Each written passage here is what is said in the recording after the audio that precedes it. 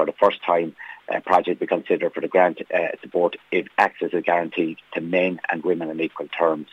And look, this is excellent news for sports organisations that have plans to improve their facilities and wish to avail of sport. I know I've been talking to a lot of sports facilities, delighted that this is opened again.